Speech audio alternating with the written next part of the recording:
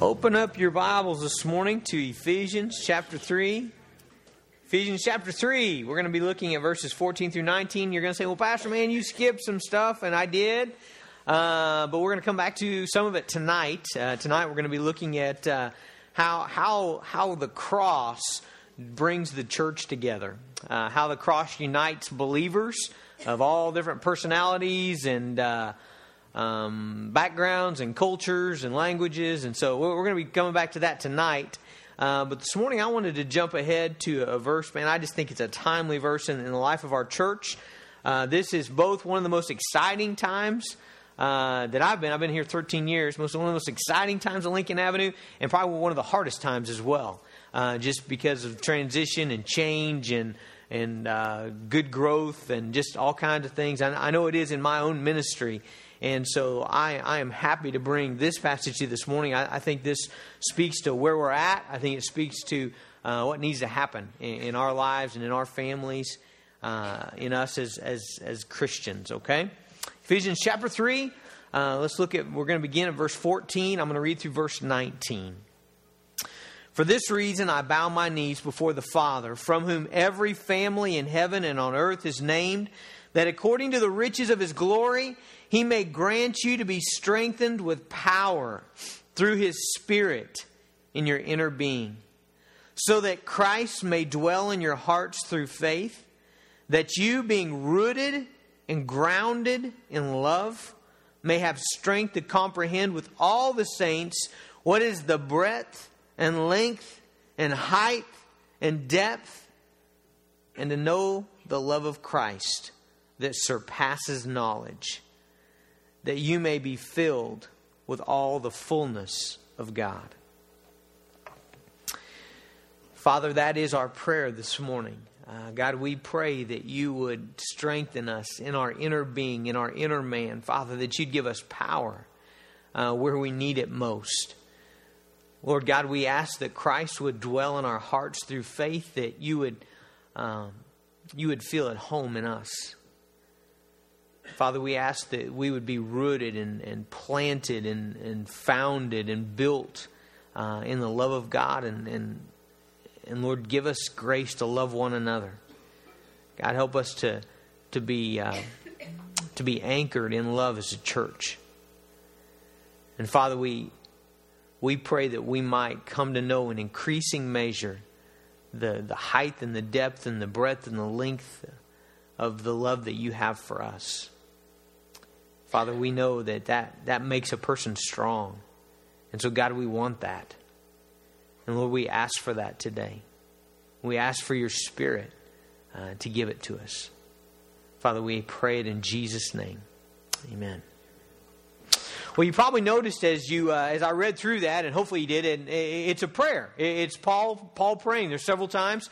This is not the first time. We looked about a month or two ago at another prayer in the book of Ephesians at the beginning of the book. But this is a prayer by the Apostle Paul, okay? So Paul is asking for certain things for his friends, his Christian friends, who live in a place called Ephesus. And that's why the letter is to the Ephesians, all right? That's why it's called Ephesians. So Paul is praying for his friends here. He's asking for certain things. And the thing that kind of hits me as I begin to look at this is that, you know what? We're not always aware of what we really need. It's really kind of a hard thing to know what to ask for, to know that you're asking for the right things, okay? Does that make sense? We don't always diagnose our need rightly. We don't always have a correct picture in our hearts of exactly what we need and exactly what we ought to be seeking and exactly what we ought to ask for. That's true in a lot of areas of life. I think it's especially true in spiritual life, but it's even true in just the practical parts of our life. This last Wednesday, I got an email, I think, from my wife and said, man, I just got home at noon and we don't have any water. You know, she said, it's just a trickle. There's something wrong. You know, and she gave me another email about an hour later saying we have no water at all, you know. And the first thing that's going through my mind is a mistake that I made in the fall, and I forgot to take our hose off of our front spigot in our house. And man, January or so, it's all covered with bushes. And it wasn't until like January, mid-January, that I realized that it was still there. And so I took it off, and drained it. It was kind of a nice day. And I don't know, maybe somebody else caught it. But anyway, somehow it got off. And so it's off now. But in the back of my mind, I was always thinking, man, when we turn that on, I hope that doesn't leak, when it all falls out and everything. And I turned it on a couple weeks ago, and I thought everything was fine. But in the back of my mind, I'm thinking, we have a horrible leak, it's going to flood the house, going to flood the basement. So immediately what I did was I called a plumber, and so I called Jeff Wales, and man, Jeff, can you come by? And Jeff says, you're a great guy. He's like, Pastor, I'll try to get by there. And so I'm just thinking, I'm doing everything I can to try to get this situation solved, right? And so Emma puts our plight on Facebook, and Ed Laird is a friend, and so he responds on there. He says, man, what's wrong with your water? And so they kind of talk on Facebook a little bit, and then he gives him a call just a little bit ago and says, I know what your problem is. He says, you guys haven't paid your water bill, okay? And so I immediately run over with the checkbook and pay our water bill, and we have water, okay? And now the reason I want to tell you that story is simply this. We had a problem, and I thought I knew what I needed, but what I needed was not really what I needed. Does that make sense? I thought I needed a plumber. I didn't need a plumber. I needed my checkbook is what I needed, And here's the great thing. The resources were already there. They were in the bank. It wasn't that we didn't have the money. We did. I don't know where the bill went. I can't find the bill to this day. I don't know where it's at. I never even saw it, And I just wasn't paying attention to the date and didn't get it paid, and we just missed it, okay? The resources were there. But I was seeking the wrong thing, okay? I asked Jeff later that day. Jeff came to church, and I asked him, I said, man, Jeff, I said, tell me, that happens all the time, doesn't it, right?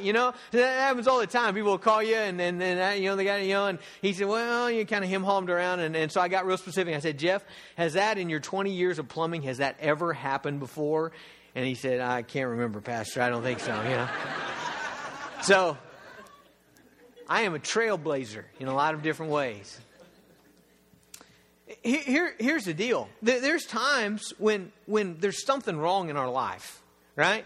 There's times where we got a problem and our life is dry and it's parched and joy is not flowing and our family is thirsty for something. We're thirsty for something. And I wonder if at times we're simply asking for the wrong things. We're asking for a plumber when we already have the resources somewhere else to get this thing done and to get this thing fixed. And folks, I think that's the truth in a lot of different ways.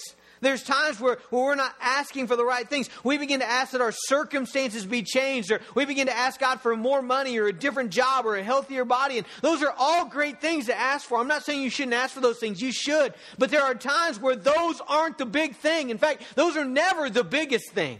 Those are never the thing that's the best thing to ask for. I mean, if you're sick, I want you to ask God to heal you. And if you got financial problems, I want you to ask God to help you. I mean, we ought to do that. Those are good things to do. But all the while, we also need to realize none of that is our biggest problem. Do you see what I'm saying? None of that is really what we most deeply need in life. And I think what Paul is praying for here in Ephesians chapter 3, folks, is what we most deeply need. If you could do something for me as your pastor, I want you to pray this for me. As we begin to unpack this and unfold this morning, I want you to take some notes. And if nothing else, would you pray this for me? Would you pray this for my family? Would you pray this for your family, for your small group? I know many of you have been praying for your small groups now the entire duration. And we're almost done with small groups tonight's the last night. But I just wonder if God won't prompt some of you to begin to continue to pray for your small group. And if you do, would you pray for these things, okay? These are the big things in life.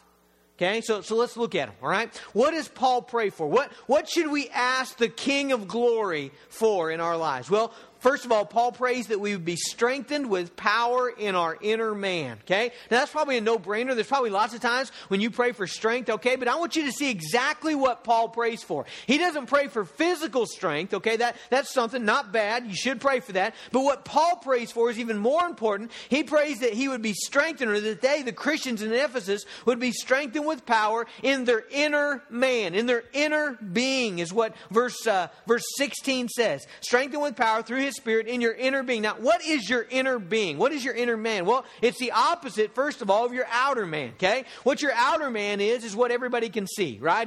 It's your physical body, it's your muscles, your appearance, your resources, okay? Your outer man is your life that everybody can see. Maybe your financial life, your job life, your position at work, those things that make you who you are, that is your outer man. Listen to what Paul says about that man in 2 Corinthians chapter 4, verse 16. He says, we do not lose heart, though our outer nature, our outer man, our outer being is wasting away, our inner man, our inner nature is being renewed day by day. And so Paul talks about the outer you, the part of you that everybody can see, and the inner you. He says the outer you is wasting away. If you haven't figured that out, you're just not very old, okay? But the older you get, the more you realize, look, this deal is breaking down, and I'm not getting more healthy. I'm not getting more strong. I can't run faster than I could when I was 18. I'm running slower. I'm jumping, shorter. All of those things are true. Our outer man is wasting away. You even begin to realize that financially and position-wise. You begin to realize the fleeting nature of this whole outer life. But Paul says, I pray that you'd be strengthened in your inner man, in your heart, in your moral self, the part of you that relates to God. The part of you that people really can't see. I can just look around and I know that and you can say, man, just by looking at you, Pastor, I don't know if you're very strong, but I know you're strong enough to pick up a chair, and you would probably say that about, no, not if they stick together. But anyway, you would say, I know you can do that, and I can see that you're healthy, you probably walk around and stuff like that. But you know what? We have no idea just looking at people, how strong they are on the inside, how strong they are in their inner man, the part that really matters. How strong are we? How strong are they? How strong is your family to combat temptation? You see, that comes not from your physical body, but from your inner man.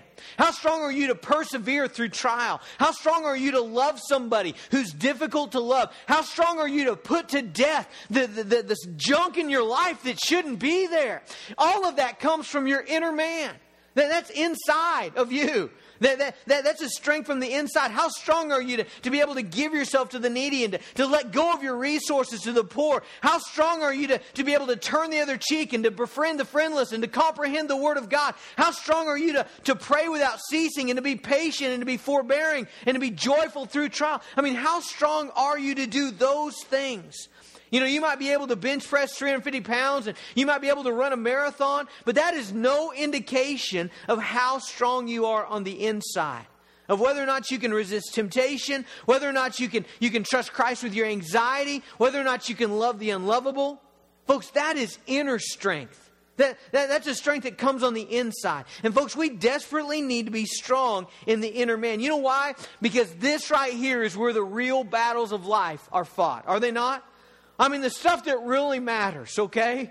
The stuff that really, when it's all said and done, it's the thing that's going to matter. The stuff that you have the capacity to really blow your life and to fail horribly and to ruin your witness and to wreck your life. Those things are going to come from how strong you are on the inside. You could be the picture of health on the outside. You could look like you got it all together financially and positionally and job-wise. But if you're not strong in the inside, folks, we'll wreck our lives.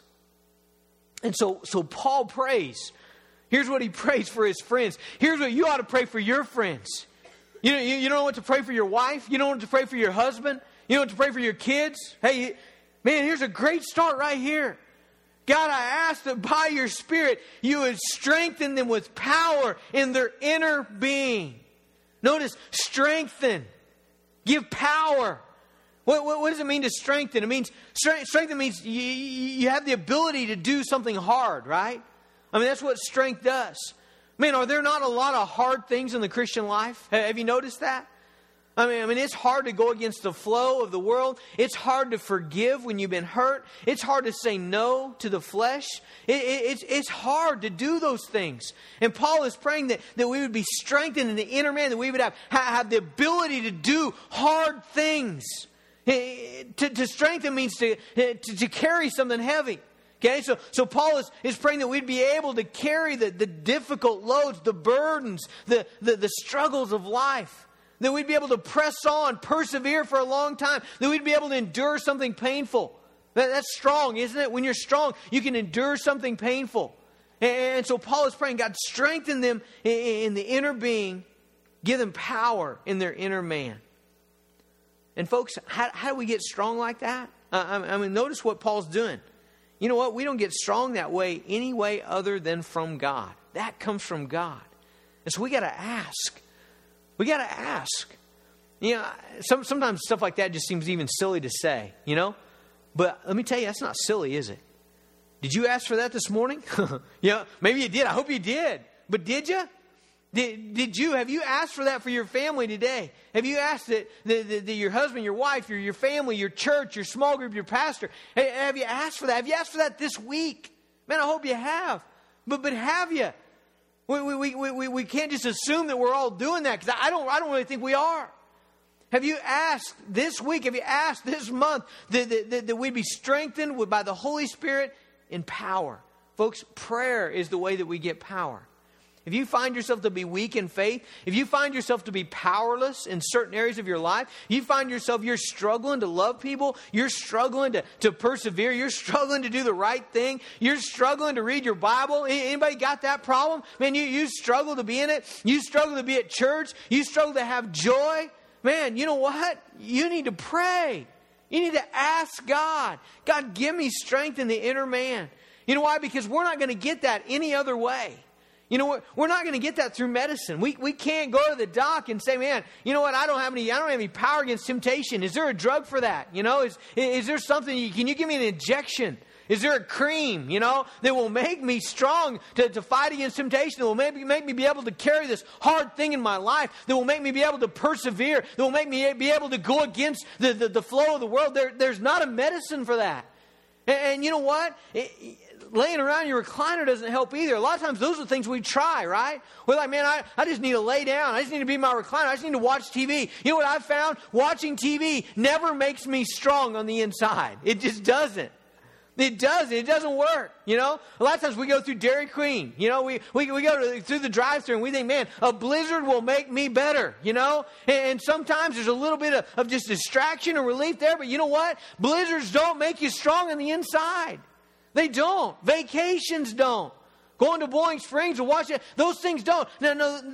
Listen, okay, let me just clarify here. You know what? If you're praying in your recliner, okay, that may work, all right? Or if you're getting a Dairy Queen blizzard to go out to Boiling Springs and get on your face and ask God to strengthen you in the inner man, well, that may be okay. If you're going on a vacation or a retreat to plan and pray and read the scriptures, okay, that's good. But what I'm saying is, we don't get this kind of strength any other way than from the Spirit of God, than from asking and seeking and coming to Him. You know, ask yourself this question: what do I pray? Do I pray more about my outer man or my inner man? You know, as I look at my family, do I pray more about my kids' outer circumstances? You know, what they're doing and what they're in and how they're succeeding and what kind of grades they got? Or do I pray for their heart? Do I pray that they would be strengthened in the inner person of the heart, the inner man? Folks, ask for that. Pray that the Holy Spirit would give strength in the inner man. And you know the cool thing about that?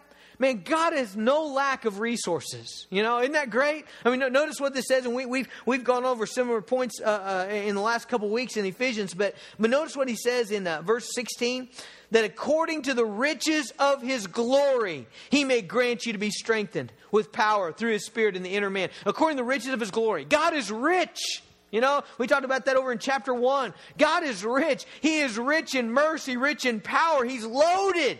God is loaded with all of the manifold perfections of life. God has plenty, okay?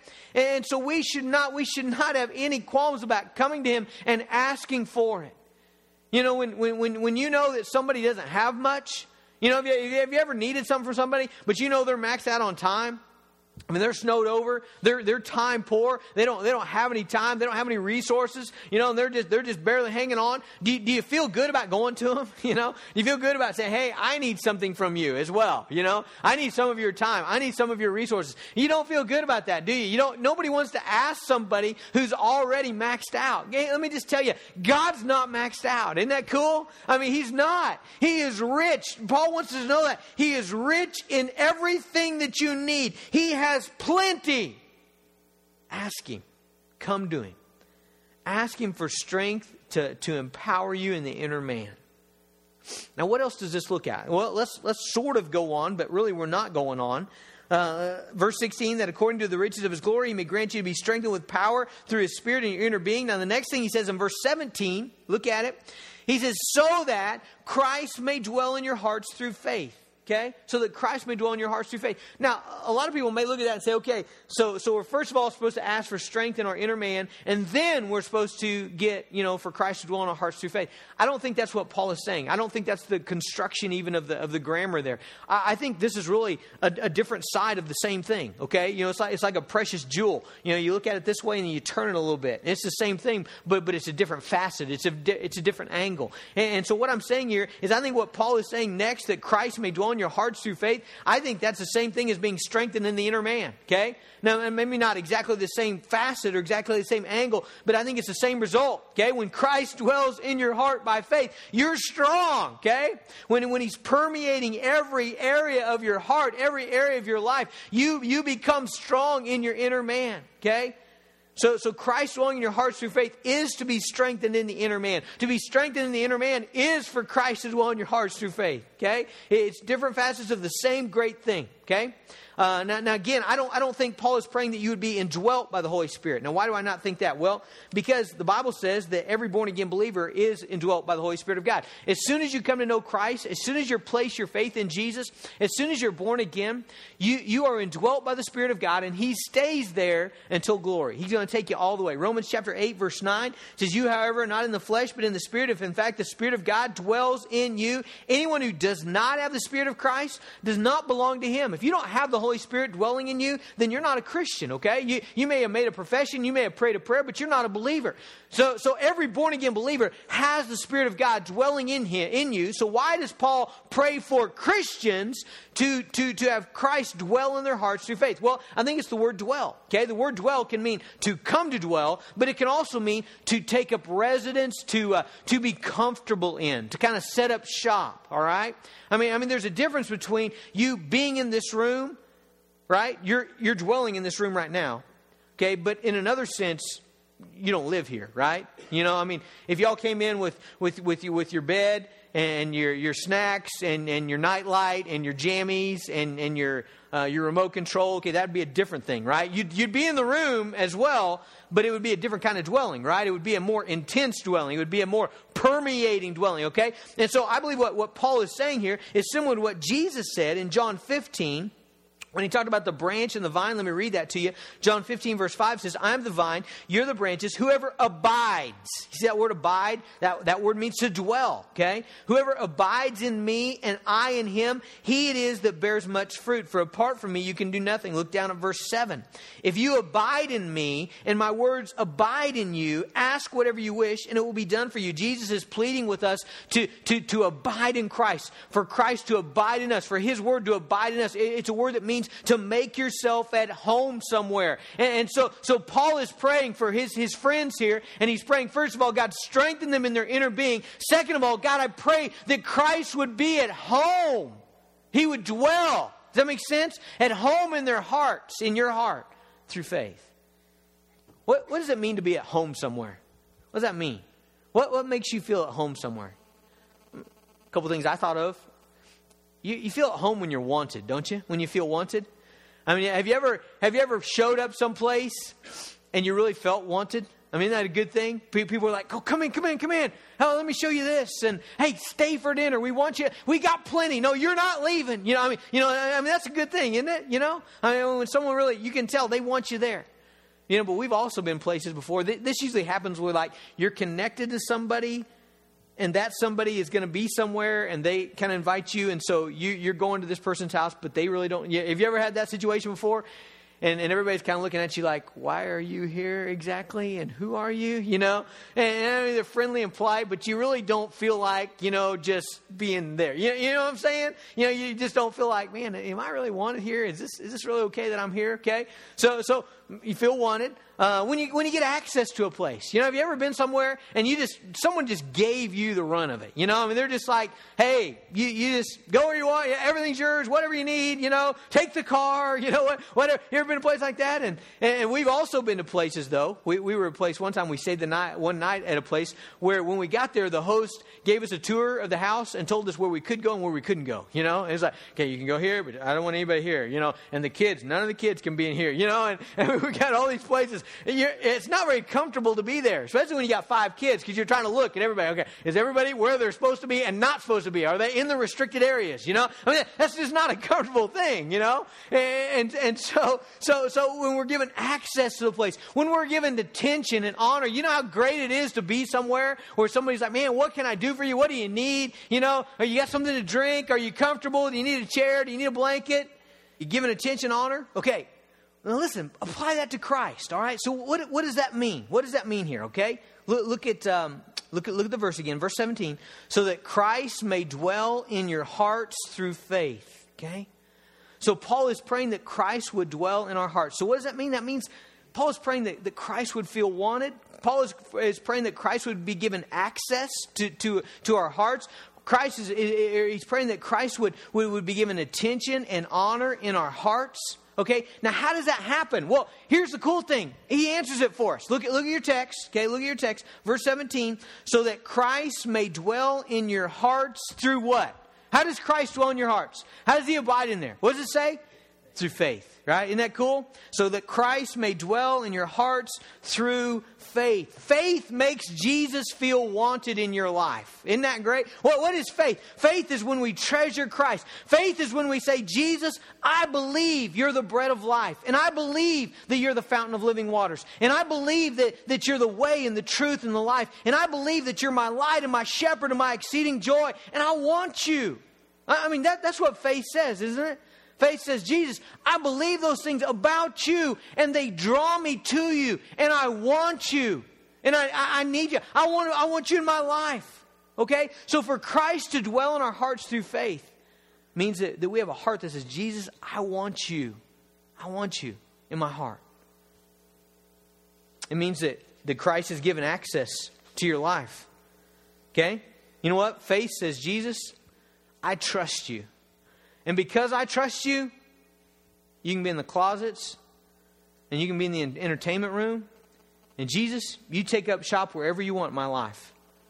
You take it up in the bedroom, and you take up place in the living room, and you take up place in the kitchen, and you take up place in the garage, and you got the shed, and you got the yard, and you got the toy room, you got the kids' room.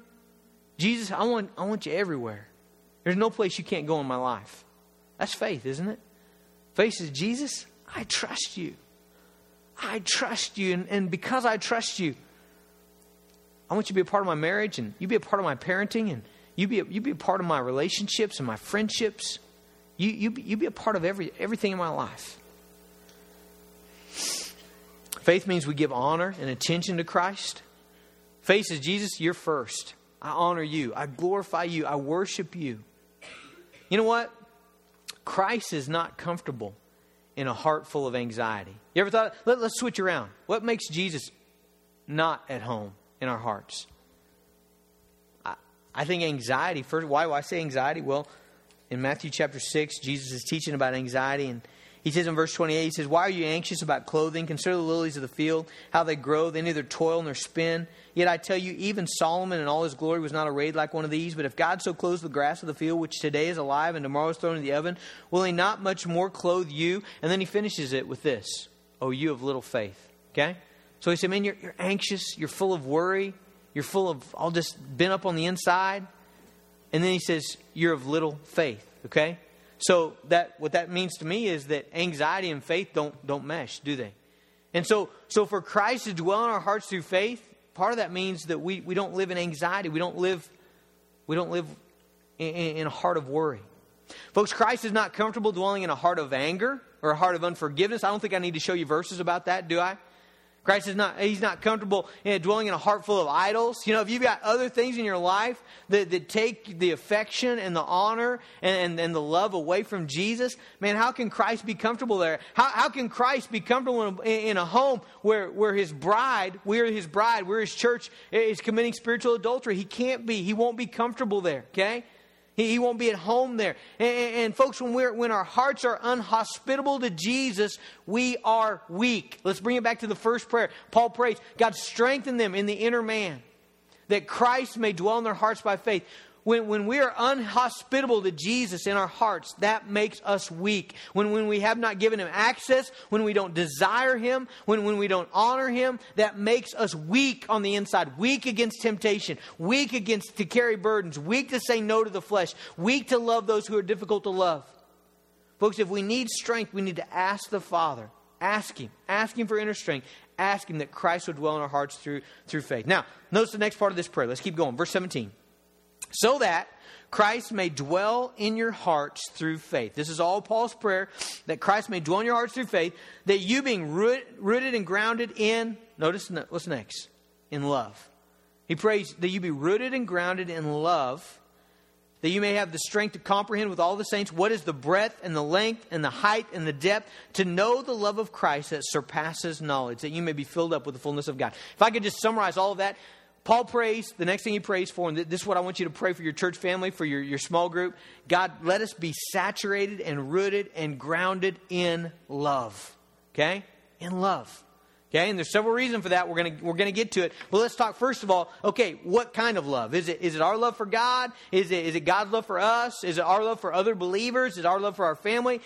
Listen, I don't think you can separate it out. I don't think there's any way to pull it apart and say, well, what he means is just this. No, I think he's talking about all of it. He said, I want you to be rooted, grounded, your foundation to be love, because all of that affects everything else, okay? Your love for God affects whether or not you love people. If you love people, that's the way you love God. Isn't that what the Bible says? By loving your neighbor, by loving your brother, you are loving Jesus. You are loving God. You can't pull that apart. You know, some people want to say in their life, well, you know, I do a good job loving God, but I just don't love others very well. No, that's wrong. That's a lie. You're lying to yourself about yourself, okay? Because if you're not loving others well, you're not loving God. That's what the Bible clearly says. 1 John 3 says, if you hate your brother, you're not loving God. You don't love God.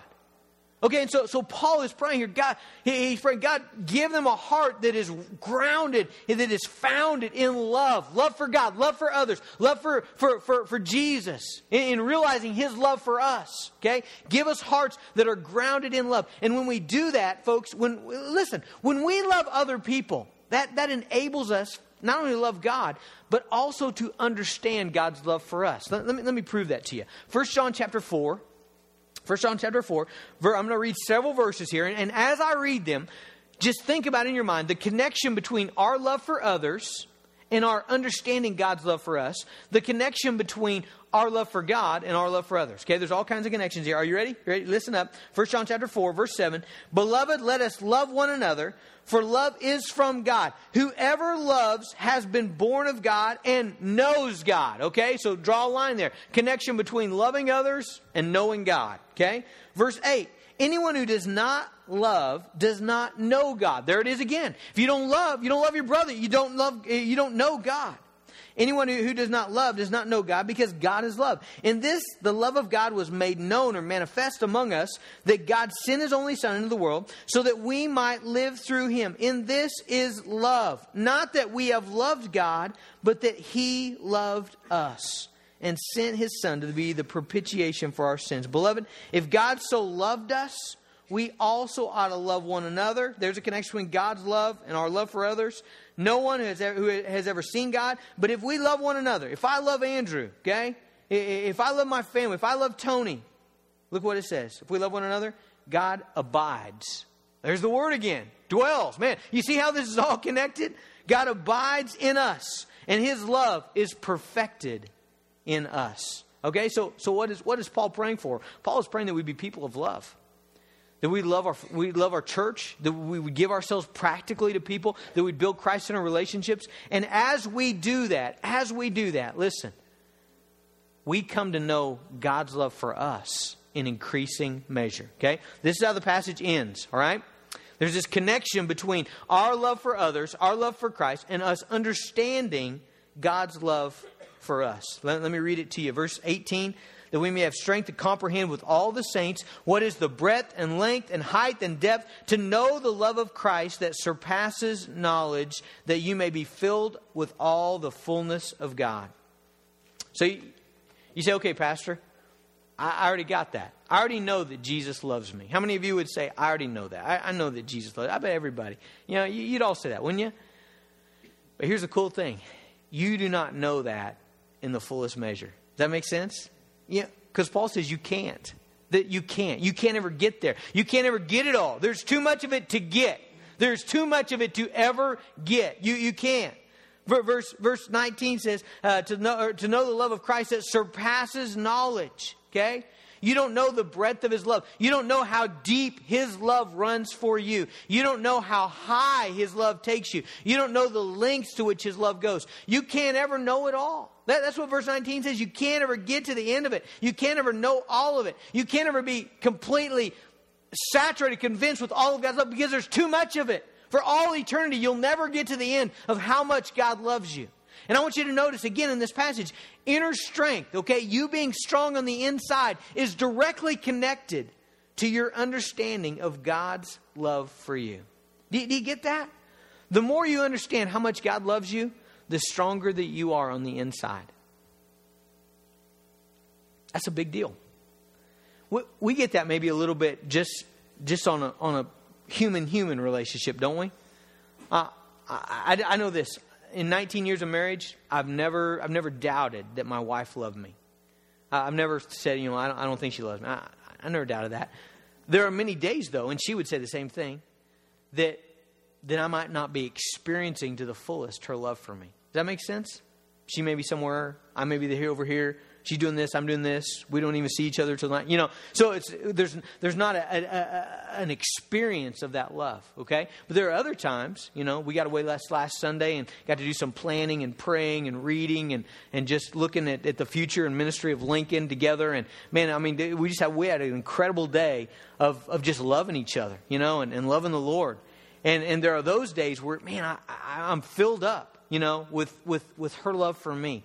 Now, here's the interesting thing about this. Maybe it's not true for you, but it is for me. When I am filled up with my wife's love for me, I'm stronger on the inside. Isn't that kind of weird? I got more joy.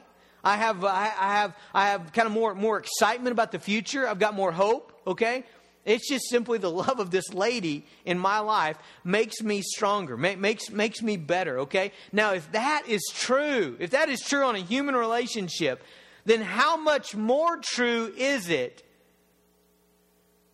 when we understand the love that an eternal, almighty God has for us? How much more is that going to change you? Okay?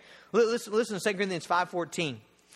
It says, "For the love of Christ controls us, because we have concluded this, that one has died for all, therefore all have died." Paul says, man, the love of Jesus has got me.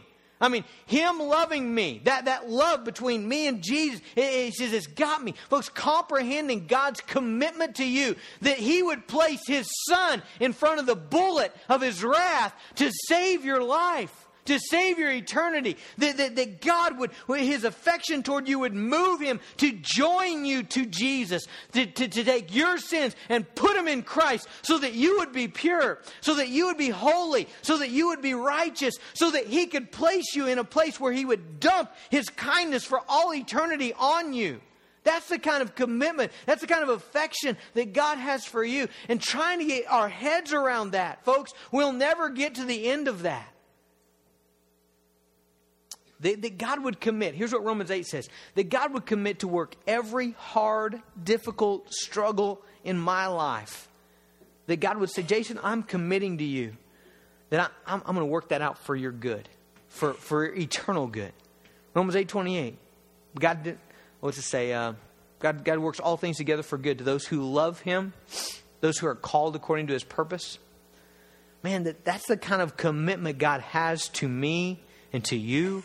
Folks, that is life-changing. If you don't feel that today, if in your mind, Are there days when you just kind of doubt, man, I don't know that God loves me. I don't know that He's for me. You know, I don't know that He's behind me. I don't know that He's really working. I don't know that He's really, He's really behind me.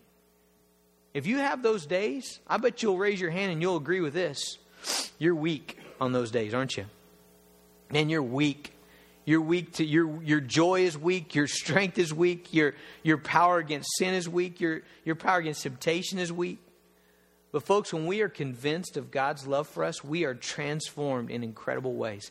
Notice where this ends. We're not going to have much time to talk about this, but verse 19 says, and to know the love of Christ that surpasses knowledge, that you may be filled with all the fullness of God. There's where Paul wants us to be. That's the end product, okay? That we would be filled with all the fullness of God. Notice, he doesn't say be filled with money. You see, sometimes we just have we got the wrong goal, you know? He doesn't say you'll be filled with ease. He doesn't say you'll be filled with comfort. He doesn't say you'll be filled with an easy life or a life of fame or a life of position or power. The reward is you'll be filled up with God. That's a transformational thing, okay? To be filled up with God. You know why? Because what's God full of? Well, we just learned it just a minute ago, didn't we? According to the riches of His glory. God's full of glory, okay? God is full of glory. God is full of mercy and peace and joy and faithfulness and justice and righteousness. God is full of all of that. And so for us to be filled with the fullness of God, it's for us to be filled with that, okay? It's for us to be satisfied with God. Satisfied with who He is. Man, church, we need this. We need this. But I am convinced we will not have it if we don't ask for it. We won't, okay? We won't. Let's go the other way. We walk out of here and we're just going to go. We'll go eat, watch some sports this afternoon, see who won the marathon, go to bed, go back into our routine. Man, we won't have this. Because we don't get this unless we ask. Unless we come passionately, consistently, fervently, asking God for the best things. This is the best thing. That we'd be strengthened in our inner man through the Spirit of God. That Christ would dwell in our hearts through faith. That we'd be rooted and grounded in love. That we'd be able to comprehend in increasing measure. We'll never get it all, but more tomorrow than we do today. How much God is committed to us. We need that. We need that so that we can be strong. Father, we ask you, God, to give it to us, God. We ask you, God, to give us strength. God, to give us power in our inner man. God, we ask you to root us and ground us in love for one another, in love for our church, in love for the people of God, in love for the lost, God, in love for our families. God, we ask you, God, that Christ would find a place in our hearts that is hospitable. God, that we would want Him, that by faith we would treasure Him, we'd give Him access to everything in our life. God, that we'd be filled with the fullness of God. Father, please give us that today. It's in Jesus' name. Amen.